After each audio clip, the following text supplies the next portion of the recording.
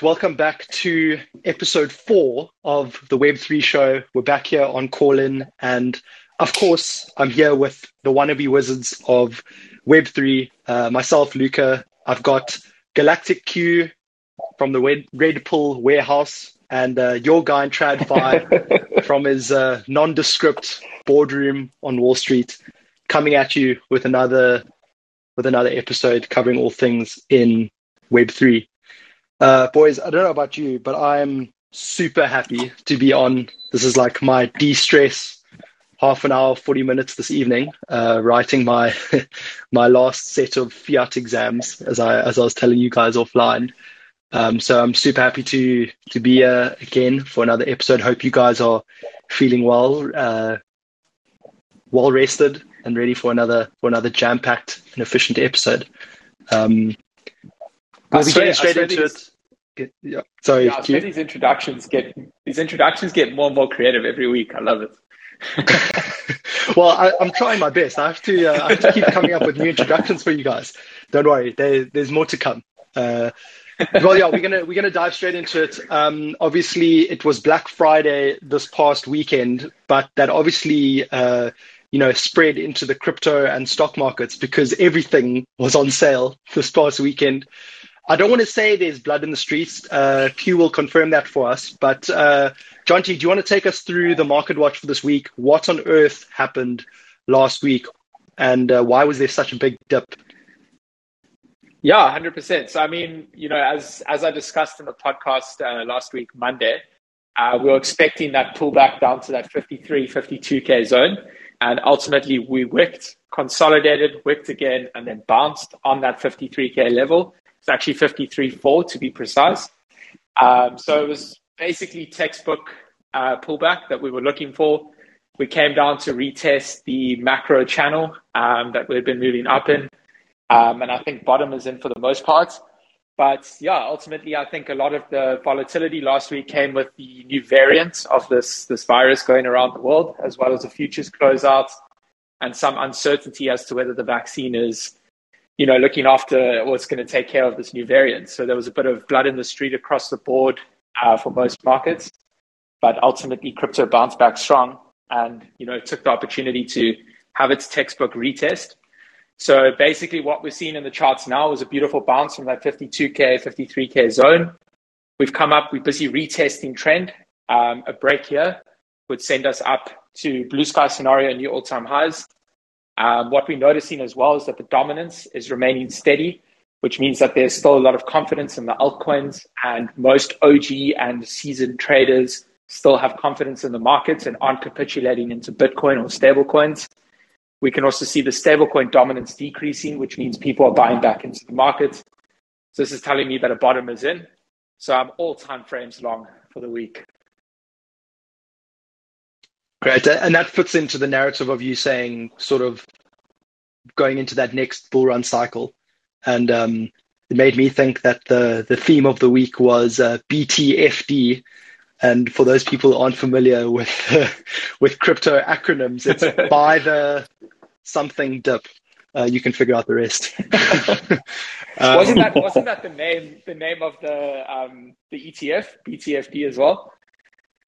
Was it actually what? Yeah, yes, that was the ticker. Yes. Yeah, they changed the ticker to BTFD. Yeah. Oh, I mean, the meme section was meant to be for the end, but I mean that's a great one. I didn't actually come across that. Oh, that's great. Well, cool. Just Thanks, they for the.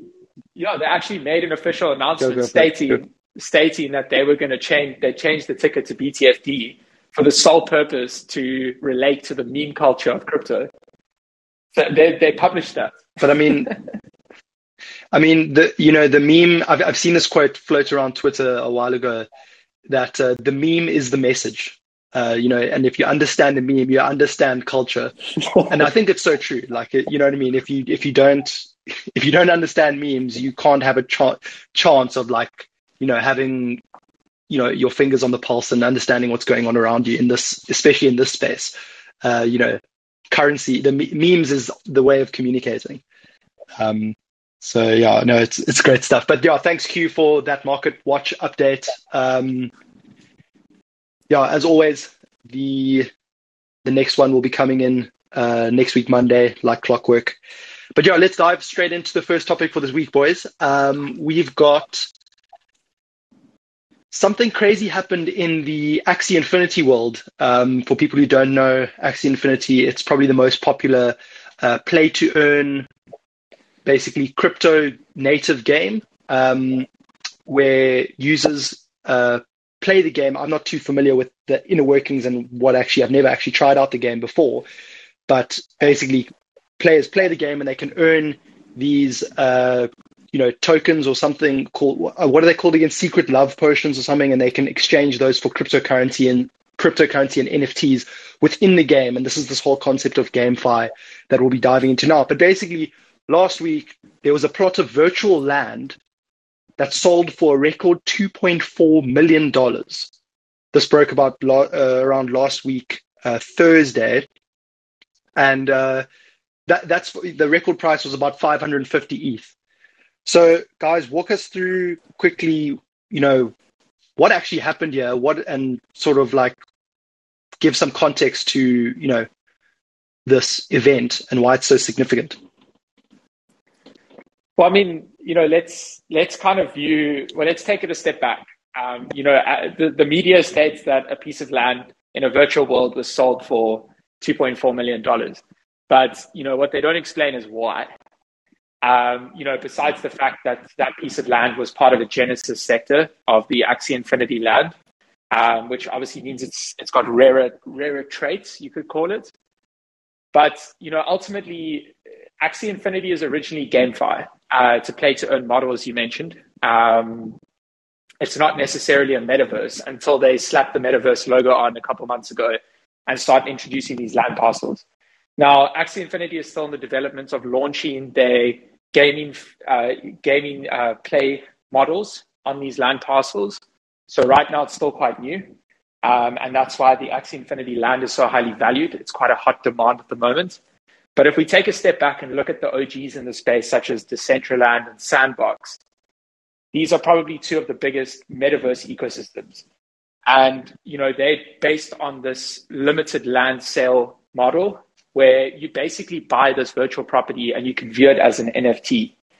So it's basically just introducing another application to NFTs. Most people view NFTs as digital art or collectibles. So virtual real estate and land is another application of them. And basically each land parcel is formed as its own sort of verified NFT, which means that each land parcel, obviously, as we know, non-fungible tokens are completely unique and can't be duplicated. So basically what you can do with this land is endless. The application of the land is limited to the creativity of the owner, which is pretty awesome. So you as the owner of this land parcel can build, create, set rules, do whatever you would like. You can limit access. You can, give full access. You can build virtual art galleries where people can come and sell their NFTs or display their NFTs. You can, generate certain shops, sell virtual goods. You can sell real world items, etc. Like the bounds of the metaverse are endless. And, these land parcels kind of introduce a lot more application into the metaverse structure. And I mean, if we just look at some of the big things that have happened in the metaverse, besides, this Axie Infinity plot of land selling for $2.4 million, I mean, you've got, tokens.com that, purchased a $2.5 million plot in the Decentraland ecosystem. And basically, this was on the fashion street sector of Decentraland. And ultimately, they want to use this plot of land for virtual fashion shows. You got Playboy that hosted a Miami Beach themed arts exhibition in Decentraland. You've got Atari that partnered with Decentraland to launch the first metaverse based casino. There's the metaverse developer company called Republic Realm, which originally had the largest land sale price of $1 million that they paid to build a virtual shopping mall where people could then rent space from the shopping mall to sell their virtual goods. So it's basically another bridge from the real world. It's this building out of the parallel universe. And, if you look at land purchases today in the tangible world, you've got title deeds, you've got paperwork, you've got all these different things. land purchases in the metaverse, in the virtual world, you don't sit with any of those issues. It's as simple as a swap, ETH for an NFT. And it's pretty amazing what's being built out there, especially when it comes to the real world application that's been introduced to it. And Georgie, that's quite, it's a really great way you've put that across, and just putting context to sort of the scale at which this is happening, and, putting some generic use, well, I mean, not generic, but I mean, general use cases. And it's interesting how that comes across, though, from me, and sort of let me frame this the correct way, in that you drew direct parallels from the analog world to the digital world, buying real estate, digital real estate, like basically, I don't know, like a big building on Piccadilly Circus, but in the digital, Piccadilly Circus, a really popular place in the center of London, where all those billboards are and stuff. But having that prime real estate in the metaverse, or the digital world, and then sort of building that on into it, and like using that in ways that we only know in the analog world. And that made me think of like that conversation. I think we all listened to it when Chris Dixon went on Tim Ferriss with Naval as well. What an amazing conversation, and how he sort of framed it this way, that like NFTs are sort of these, web page building blocks of everything, and the things that people are going to do on top, like build on top of NFTs, is endless. So, I mean, maybe it's a bit of a maybe it'll end up being a bit of a nothing point, but it's fascinating to think about, like, what is going to come next for these sort of things that we have no idea. Like, there must be things that are coming that we just have no clue that are going to be built. You know what I mean? We have no idea how they're going to work. It's just going to be completely new in this world. What are your guys' thoughts on that? And I mean, it comes back to this whole composability thing where everything's interacting. You have, I don't know, potential bridges between all these different metaverses, and everything is going to be built on top of these, these essential building blocks, this digital real estate. I mean, yeah, I think the plug and play point you mentioned, Lucas, is key. And I think I'm optimistic on NFTs in general, just because, like, I mean, an NFT is basically a blank script, right? It can be anything. I think if you drill down one level deeper and you say land, I mean, I think land within play to earn, kind of the value proposition is clear to me.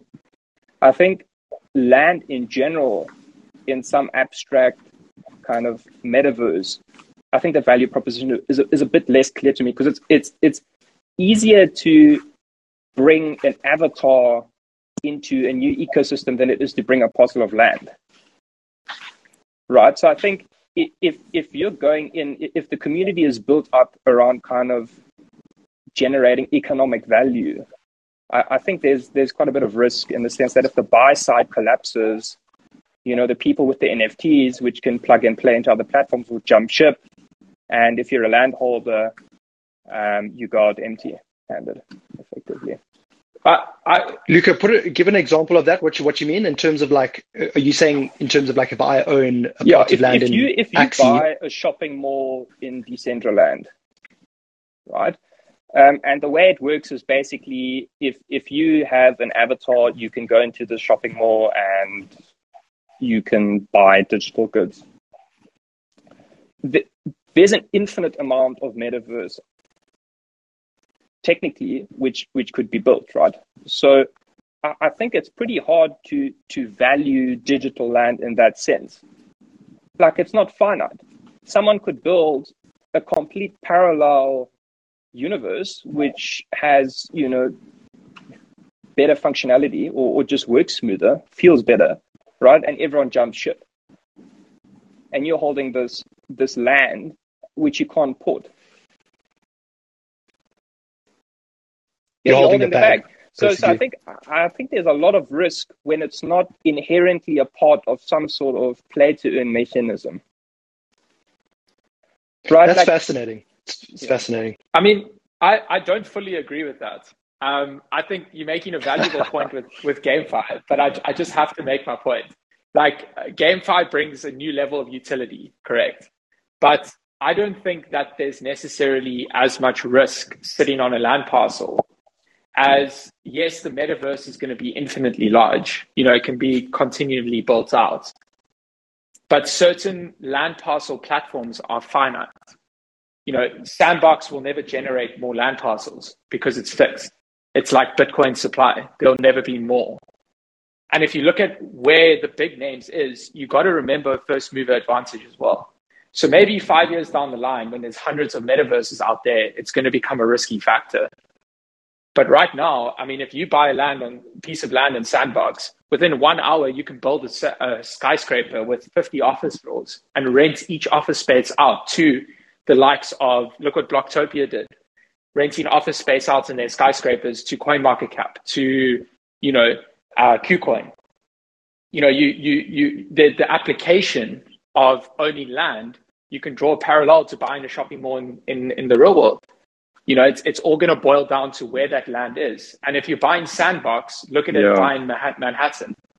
But if you're buying some random metaverse project, you might be buying in the middle of the desert somewhere where no one wants to be. So I think that's a fair point. I mean, I think it's a fair point. At the same time, I mean, how quickly does crypto evolve?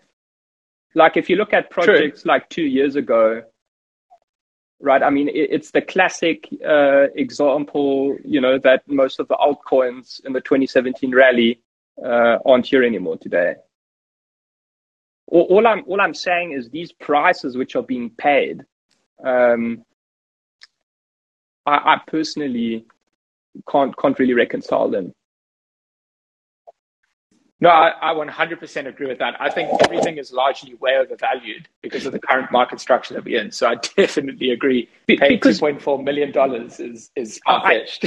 I hear you with the finite supply thing, but I think the key thing is within Sandbox. If you look at Bitcoin, there will only ever be 21 million Bitcoins, right? Universally. And these Bitcoins can enter all these different metaverses in one form or another, but this kind of central protocol is kind of predetermined. It's deterministic. Like, I just think, land in the metaverse for me is still very abstract, although I fully agree with your points. But also remember that, play to earn can be developed on these land parcels. GameFi is bound. Metaverse is not. Each land parcel can generate its own level of GameFi. So when it comes to blockchain gaming, I mean, if you look at Network, basically what they're doing is they're selling land parcels and NFT-based structures that are hard-code games.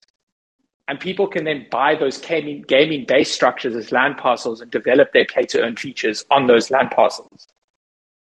So the application for land is not literally land. It's a development base. It's your secured spot in this ecosystem that you can then build whatever you want, and you're only limited by your creativity. So while I think Axie is amazing because they've got the GameFi base, I think projects that start with the metaverse and then build the GameFi on top are going to have incredible utility for those land parcels. Yeah, and I mean, but guys, this is fascinating because I'm like scratching my head constantly here, going back and forth. But I mean, just to go back with what Luca was saying, I was in agreement with Luca's initial point from the perspective of like, and Georgie, I also see your point, but the fact is that like what you mentioned Sandbox, like buying, land in Sandbox or Decentraland, like, because those are the two most well known right now. But if we draw parallels to Bitcoin, like what makes them Bitcoin right now, the parallel, like, does that still have to be built out? Does that sort of consensus that, yes, this is the flagship metaverse property, is this the Manhattan of the metaverse? Everyone needs to own land, and then obviously they have their own supply constraints within the metaverse to create value. But that's going to be interesting as well. Aren't we going to go through a couple more years of or not necessarily market discovery, but just like sort of consumer discovery in terms of like how the more people and users come into the space, there'll be that process of, elimination and sort of eliminating basically the people or the platforms that the market doesn't want to be or doesn't want to participate in. But Bitcoin was chosen as the greatest store of value over all of the other cryptocurrencies over multiple years. Well, again, that boils down to first mover advantage. Bitcoin was chosen as a store of value because there were no competitors to compete with it until Ethereum came along and ultimately became a programmable Bitcoin. And yes, Ethereum, and then they Ethereum both executed on that. They both did. And remember, Ethereum's not a fixed supply. Ethereum's constantly emitting, new ETH into the market every day. So it would never be a good store of value because, it's got constant emission rates. So there's always supply coming in. John T, but not to get sidetracked on that point. No, I was just going to ask John T, if you stood in front of me and looked me straight in the eyes, could you tell me that 99% of land sales today are not just cash grabs? No, I couldn't tell you that because they are. Yeah. No, 100% they are. But I mean, what's happening in the space, to turn back to what Marcelo was saying there, this is Bitcoin in 2012, 2013. It is so early. So I think I do cross agreement with everyone saying that, what we see today is going to be very different to what we see in 5 years' time. And that's fair. But it's just crazy to think that right now people are buying virtual super yachts for $650K, which are part of a string of luxury islands in a digital code, built by, Metaverse Realm or the company that's developing all these luxury islands that are selling out within 24 hours in a digital space. It's crazy. And I think this is just the start of something massive. And I think one shouldn't underestimate the value of the land, as that's the base building block of what could be something mind-blowing. But yes, right, right now, just to emphasize, just to emphasize, that's $650,000 basically. Yeah, for it's a lot of money for a pile of pixels in an imaginary ocean. Well, hey, you got guys buying CryptoPunks for multi-millions of dollars. Yes, but I think the key difference there is those can travel with time. Like, what are you going to do with a yacht and an island? Like, I just feel like the possibilities of plug and play just kind of reduce. Yeah. No, I understand and I agree. There are limitations, but I don't think we can compare them directly. They're very different applications of what an NFT is. And you must remember that, Bored Apes utility comes because there's a metaverse. The community around Bored Apes is huge.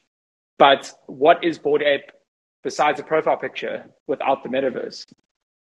The metaverse is what brings... Well, I would actually argue and just push back slightly on that, John, that Bored Apes has now, yes, it started as that, what you're saying, but now it's got this huge cultural relevance and this huge, social relevance, which is, I think, it's so big. It's so big, why did users flock to Facebook in the early days? It's because they had, it became culturally relevant to be on Facebook because all of your friends were on Facebook.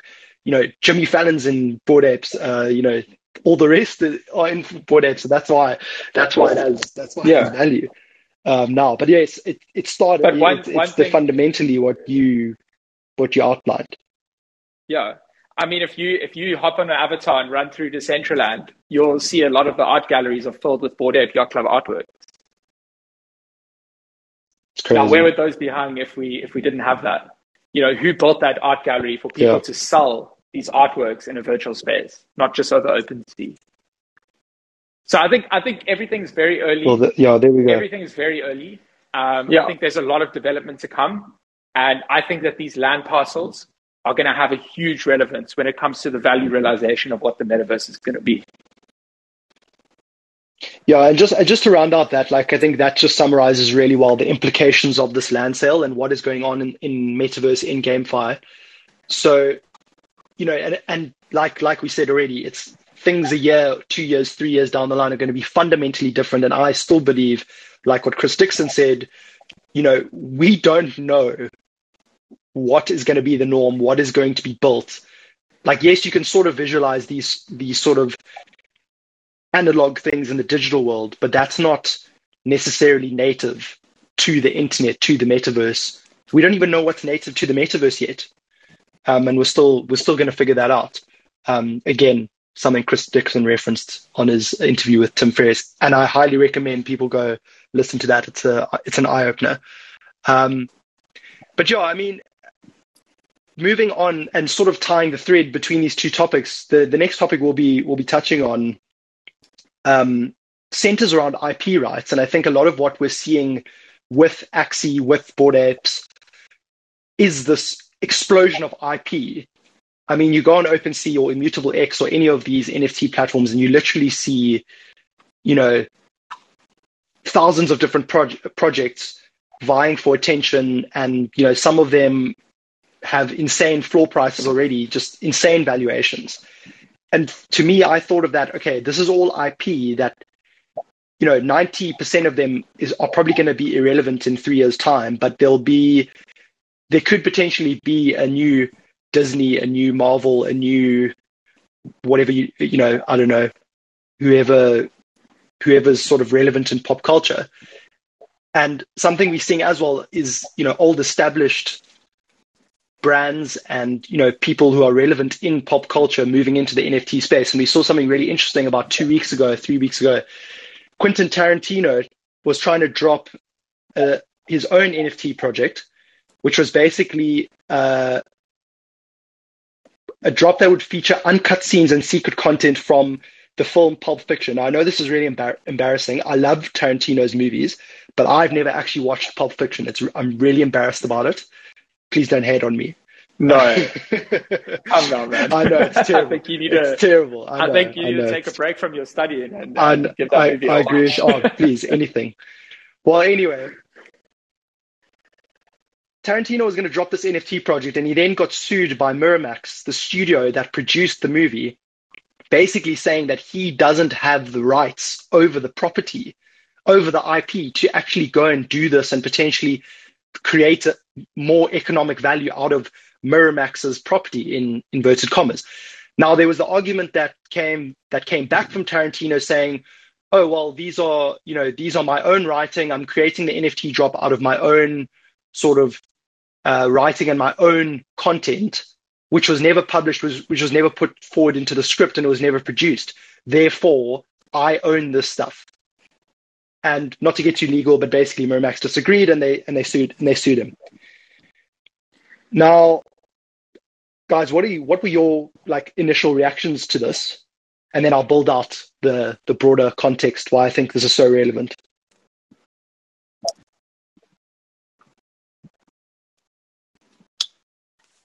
Yeah, I mean, maybe just a comment in general. I mean, I guess Quentin Tarantino probably needed Miramax back in the day.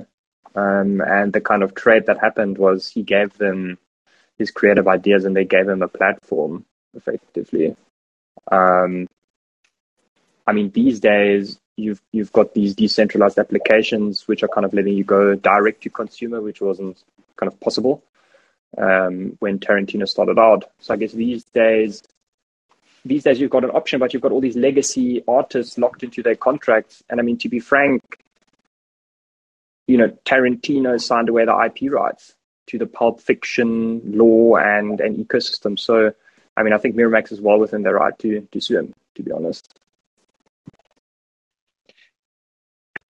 Yeah, I think I agree. And I think, Miramax kind of also needs to protect themselves, because they've obviously not only worked with Quentin Tarantino. You could assume they've worked with other very well-known, directors and producers and stuff. And, if Quentin Tarantino is able to take, portions of what they technically own what precedent does that set for all the other people they've worked with? Can then everyone just, hop up and say, oh, we're going to sell these now as well?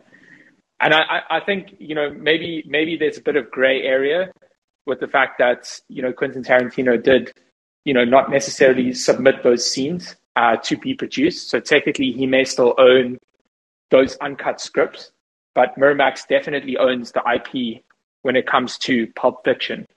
So selling those under the Pulp Fiction brand or banner may be what's causing the havoc. It's just my take. Yeah, and I mean, the super interesting context for me, the bigger context that I think about when I saw this is that, okay, well, here we have a director of movies who is insanely culturally relevant. I mean, this guy literally has a cult following, in the art world and in the film industry. And, he's got this whole thing about he's only going to ever direct and produce 10 movies ever. I think he's on number 8 or number 9 now.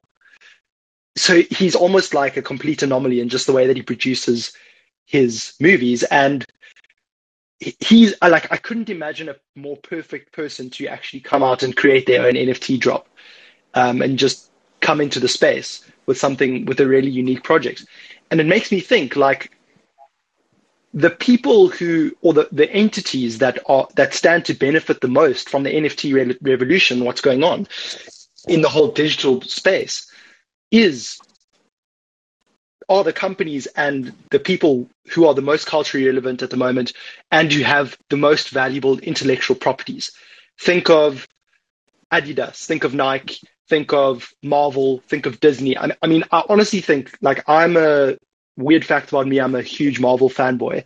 If Marvel came out tomorrow and said, we're dropping a limited edition Robert Downey Jr. inspired Tony Stark Iron Man NFT drop, when he had the Infinity Stone glove on, and in the last big Avengers movie, I would be there. I would be getting my NFT like quicker than you can say fiat money. I don't know, but no one wants to say that word. But listen, but this is what I'm saying, is that I think these players are the biggest ones Luca, to benefit. Yeah, sorry, Q. But I mean, when you look at IP, I think when you adapt that to the decentralized world, you got to view it differently. You can't view what we see IP as in the centralized, more traditional world, because when you sell an NFT, you buy the IP rights to an artwork. Yes, you don't own the brand name. Yes, you don't own the Bored Ape Yacht Club, logo, and you can't sell under their name. But you own the IP and the right to your ape. You can then go sell that ape. And this is where they've developed what we call royalties. Back in the day, if Van Gogh sold a painting for $100 and today they sell for hundreds of millions, he would have ever only received that $100. But today, when you sell a Bored Ape, the ape company that formulated, was it Lava Labs, they still earn a kickback, 5%. So, in my mind, you kind of view it as shared IP.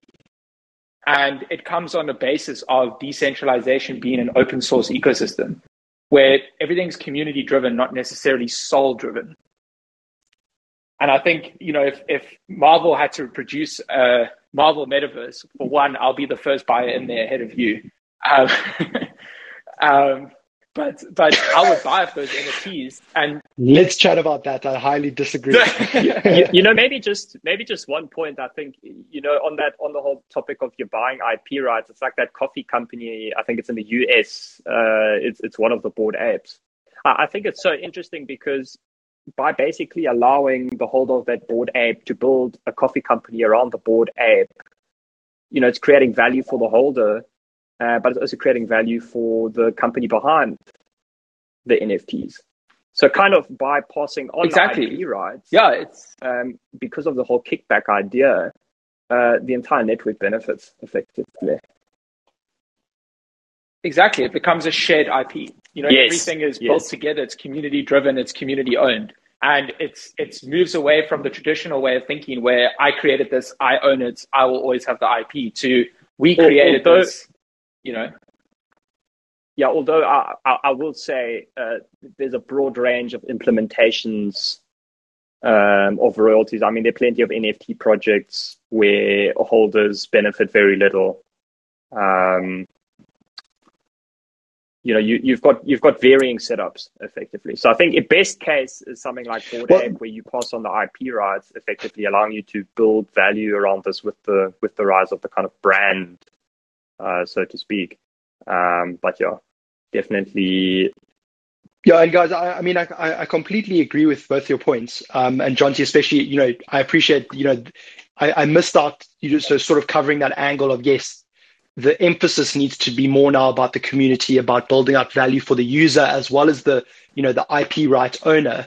And where I think this idea came from is that I honestly think these are the people who are going to take this stuff mainstream, I think, right? Imagine how many people would flood into the NFT and crypto space if Tarantino makes a drop, if Marvel makes a drop, if Taylor Swift made an NFT drop, like dropped an NFT project. It's huge. It's massive for the space. And I think that they have an obligation to then be inclusive about the value that they distribute to their community and to the holders of their NFTs. I 100% agree with that. I'm not more saying like, oh, Tarantino, yes, should go in and take it all for himself. I think they need to come in with a mindset of, shared value instead of centralized value to themselves, which will be quite tricky because that's how the game's always been. And it's going to be a double-edged sword because yes, they'll bring tons of users, but will it just be another cash grab like we chatted about all the celebrities shilling NFT projects for their own gain last week? So I think it's going to be an interesting one to watch. I mean, direct comparison there is look at Meta. They're coming into the so-called metaverse not with the best interest of the one metaverse that we all want. The metaverse where it's community governed, open source, shared, like, community driven. Rather they bring allegedly. Let's see what they actually do. Rather there's more of a centralized narrative coming to a metaverse when it comes to its meta. But I guess it's early, so there may be further developments. Yeah. And then there's the other aspect which I wanted to touch on as well is we saw crypto.com buying the rights to the Staples Center. What was it? The LA Lakers NBA stadium. I could be botching this completely. But basically going to rename it. I think it is the Lakers basketball stadium, renamed from the Staples Center to crypto.com arena for the next 20 years. They bought the rights for $700 million, basically. And that's also huge. That's also massive. And that made me think, is it like, okay, well, are these crypto companies, maybe Coinbase, also making moves with the NBA becoming like, the main affiliate or sponsor, the main crypto sponsor of the NBA? Are these crypto companies that have like massive valuations and huge access to funding, are they just going to go buy the IP themselves and do what they wish with it? Because, I mean, obviously, the Staples Center isn't necessarily IP, but the LA Lakers is. Kobe Bryant is. So, that's also an interesting case study to see what that brings. Or is that just a massive marketing effort on crypto.com's part? Because I don't know if you guys saw as well that ad they ran with Matt Damon. It's quite funny. Actually, I haven't seen it yet. Yeah. Oh, you must go watch it. It's quite entertaining, actually. So yeah, I mean, I don't know if you guys have any thoughts on that. I just thought it's quite interesting, just coming at the whole thing from another angle. Literally, crypto going into the legacy world and just buying the IP that's valuable. It's going to be interesting to watch, I think. Yeah, did you guys see? Yeah, Johns. No, go for it. No, I was just going to say to jump over. Did you guys see Budweiser? Oh yes, yeah. Talk about it. That has got to be .ens, eh? Yeah, beer.eve. Beer.eve. Oh, I how mean, it good is must be that? funny to actually have a look at that address and see if they've been doing any transactions, or if it's literally just kind of a wallet with a bit of ETH in it. I haven't looked, but I now will. I now will Yeah. have a look. 100%. Yeah, No, but you know what was copy interesting? You know what was so trading funny? Budweiser. You know what was so funny? I don't know if you guys actually saw the whole Twitter thing. Brantley Milligan, the director of operations of ENS, he tweeted. I think it was literally randomly, like today or yesterday. He tweeted out and he was like, "I wonder which big company is going to be next to drop their .eth name and come into ENS." And then he replied to his own tweet saying, "Oh, that was quick," and then had a screenshot of Budweiser beer.eth. I mean, how good is that? And then I also saw another tweet like connected to that. I think someone was replying to Brantley's original tweet saying, guys, apparently, the owner of Adidas.eth, this like some random has bought that ENS name. Apparently, they've been put in touch with people at Adidas, and they're trying to sort something out to buy the name of him. So I don't know. Let's see what comes from that. Maybe we'll be covering a Adidas Metaverse.eth topic in the next few weeks. I wouldn't be surprised. Crazy stuff. Yeah. I wouldn't be surprised either. But boys, last topic for the evening. We talked about the Bitcoin DEX that Square's TBD division was building, published the white paper to basically put out their intention to build this decentralized exchange centered around Bitcoin. Announced Monday that he is leaving Twitter after co-founding. John, are you playing a clip? Are you playing a clip for us or something? Anyway, apologies for that. Random interference in the feed there from Mr. Galactic Q. So we covered that last week, breaking news, and the guys have reflected on the white paper. We've given it a read. Guys, what are your thoughts on the white paper after digging more into it, and what do we think is going to come out of this project?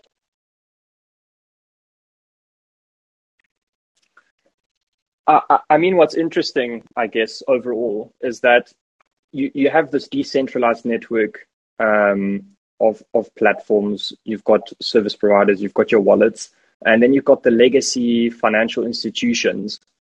And if you think about connecting these, this liquidity protocol is effectively a first stab at that, I would say, enabling seamless on and off ramping into and out of crypto.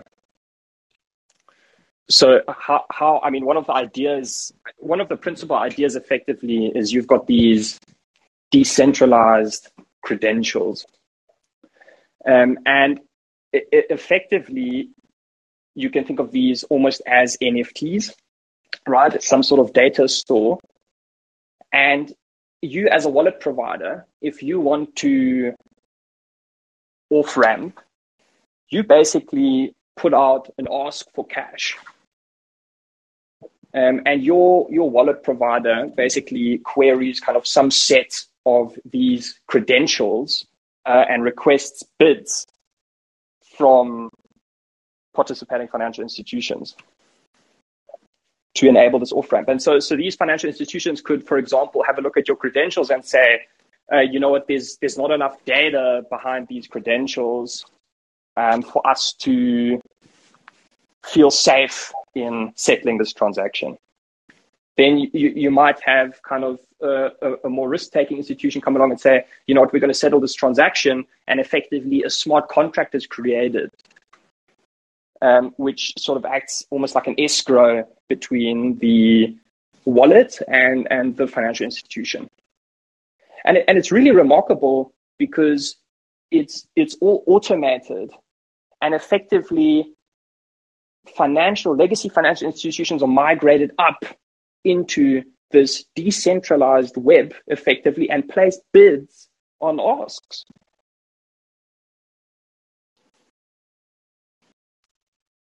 Yeah, it's crazy. It's great. No, it seems like a really, really intricate solution they're building. And Luca, it's interesting. My thing is, after the initial hype of seeing the announcement, does that make you more excited just how they've set it up or how they intend to set it up? Are you still carrying the same amount of hype or excitement for this as before? This white paper is one of the best documents I've read in a very long time. It fills me with this warm energy. It almost feels like a bit of a watershed. And it's not obviously not hyped a lot on Twitter at the moment, right? But I guess what's remarkable is that it's sort of, you have this idea of all these wallets floating around in space, right? And now all you're doing is you're saying you're going to have a bunch of institutions floating around in the space as well. And this proposal effectively is how do you allow these to communicate and kind of perform economic activities with each other? Bearing in mind, right, that there needs to be some... Yeah, when you bridge into traditional finance, there needs to be some sort of trust element, right? Like when you place an ask, right, and a bunch of institutions bid, you do need to will have to reveal some sort of data about yourself, right? Because these institutions sit in some kind of regulatory environment and have their own requirements.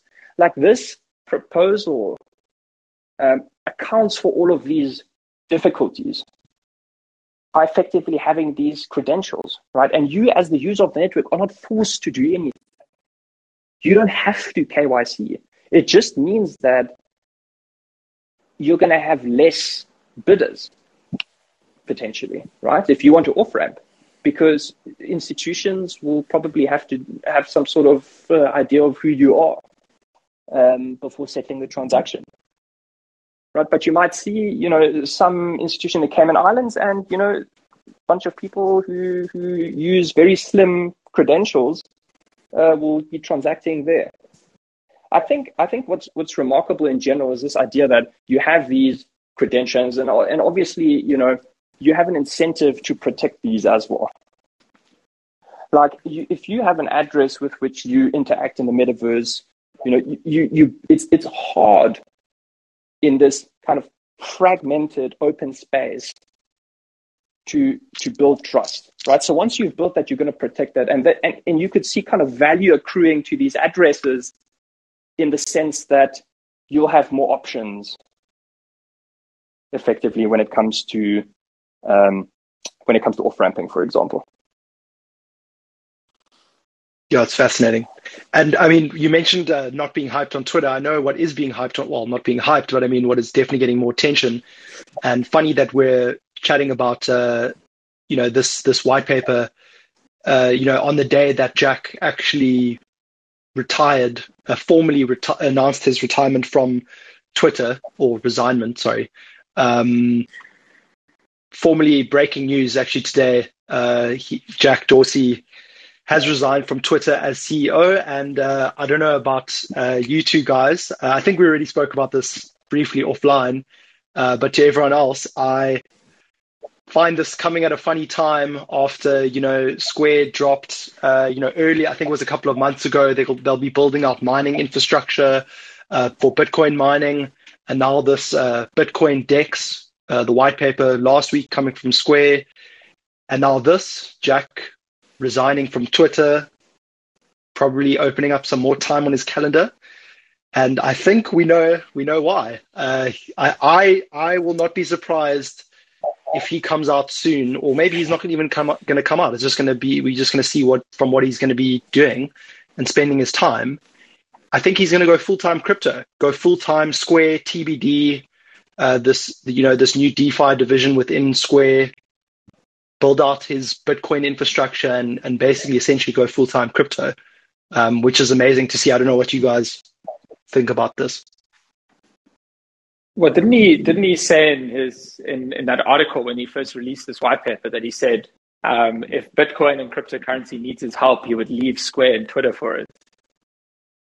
So well, yeah, of course. Sorry, we mentioned that last week. Yeah, this is kind of like pushing on that whole narrative. I mean, it's almost like he was hinting back then, I'm resigning soon from Twitter, at least.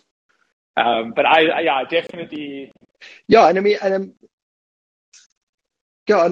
I was gonna say, like, this Bitcoin DEX that he wants to build out within Square, it seems like a pretty technical problem, and it's going to require a lot of work, a lot of thought, and a lot of technicalities behind building out this infrastructure. So, I mean, surely that's going to take up a lot of his time now, and let's see how he executes on that. And I mean, he's probably weighed it up and he's been like, if I want to make this successful, I probably need to just free up some time on my calendar and, leave Twitter in good hands. Just one more point, maybe to kind of close on the kind of scale of this overall. Because it's decentralized and it's just an idea for how financial institutions can act so basically just an idea on how to bridge traditional finance with decentralized finance and Web3. That's a global problem to tackle. If this becomes the kind of base protocol for stitching the two together, I mean, it's going to be, it's hard to fathom how big this could be. But it's not tied to any geography. The entire idea of these credentials distributed globally is they'll vary by region. This is not kind of placing any requirements on the system. It's 100%. Effectively just providing a medium within which these kind of traditional structures and the structures of tomorrow can be stitched together. And I think that's probably a good note to leave on there. Well, anything coming up in the next few weeks about Jack, about the Bitcoin DEX, I'm sure we will cover it on here. But just probably, a lot of food for thought for people listening to go and dig in more to what Jack, Square, TBD, Division is doing with this Bitcoin DEX. Go and read their white paper, have a look. And I think, yeah, guys, thanks so much for that episode. That was great. I'm pretty sure, unless you have any last minute memes to throw in, we're pretty much done here with another week of content on the Web3 show. Episode 5 next week, guys. This is crazy. Love it. Small Thanks milestones, small wins. Thanks so much for those who joined us live tonight on Call In, and we will be back like clockwork next week, Monday. See you all next week. Thanks, everybody. Bye-bye.